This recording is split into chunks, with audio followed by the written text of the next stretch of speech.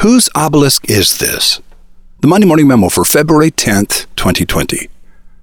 The first obelisk was a stone pillar with a tapered top, created by the ancient Egyptians to honor the sun god. It is a finger pointing to the sky. The Roman army carried Egyptian obelisks back to Rome as a sign of their power over that nation. The Vatican uncovered a buried Egyptian obelisk 500 years ago and placed it in St. Peter's Square as a sign of Catholicism's victory over paganism. Our God is better than your gods. Modern obelisks are erected as memorials of people, events, and accomplishments. But the obelisk that interests me most is a jagged dagger of rock that rises 1,844 feet above the surface of the ocean. This arrow to the sky has been known as Baal's Pyramid since 1788, even though it was countless centuries old when Henry Baal's mother gave birth to him. It never really belonged to Baal. He just discovered it. I think we put our names on things because we want to be remembered. But that doesn't really work. Ben White and William Cannon are two famous boulevards in the city where I live, but I've never met anyone who could tell me who those men were or what they did. My friend Tom Grimes once wrote me an email that said, "Nobody other than a handful will think about us 15 minutes after we check out permanently.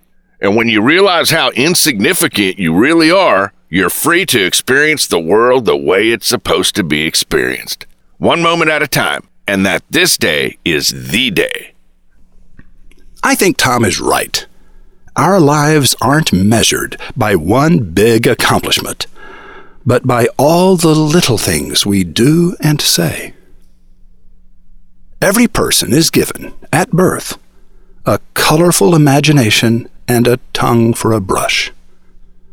Splashes of color are left on our lives by every person we encounter. And how we do love those who paint in our hearts a bright finger of encouragement pointing toward the sky. What will you paint today? Roy H. Williams. The Force is strong with Steve Sansweet. After spending more than 27 years as a reporter and bureau chief with the Wall Street Journal, Steve has been certified by Guinness World Records as the owner of the world's largest private collection of Star Wars memorabilia.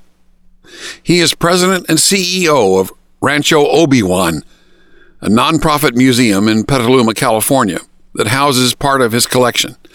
On May the 2nd, Wizard Academy is celebrating its 20th anniversary, and you are invited. 2 days later, Steve will be celebrating Star Wars Day with fans worldwide. May the 4th be with you. Roving reporter Rotbart has done it again. He has found a fun story to lift our spirits during these interesting times in which we live. The smiles begin the moment you arrive at MondayMorningRadio.com.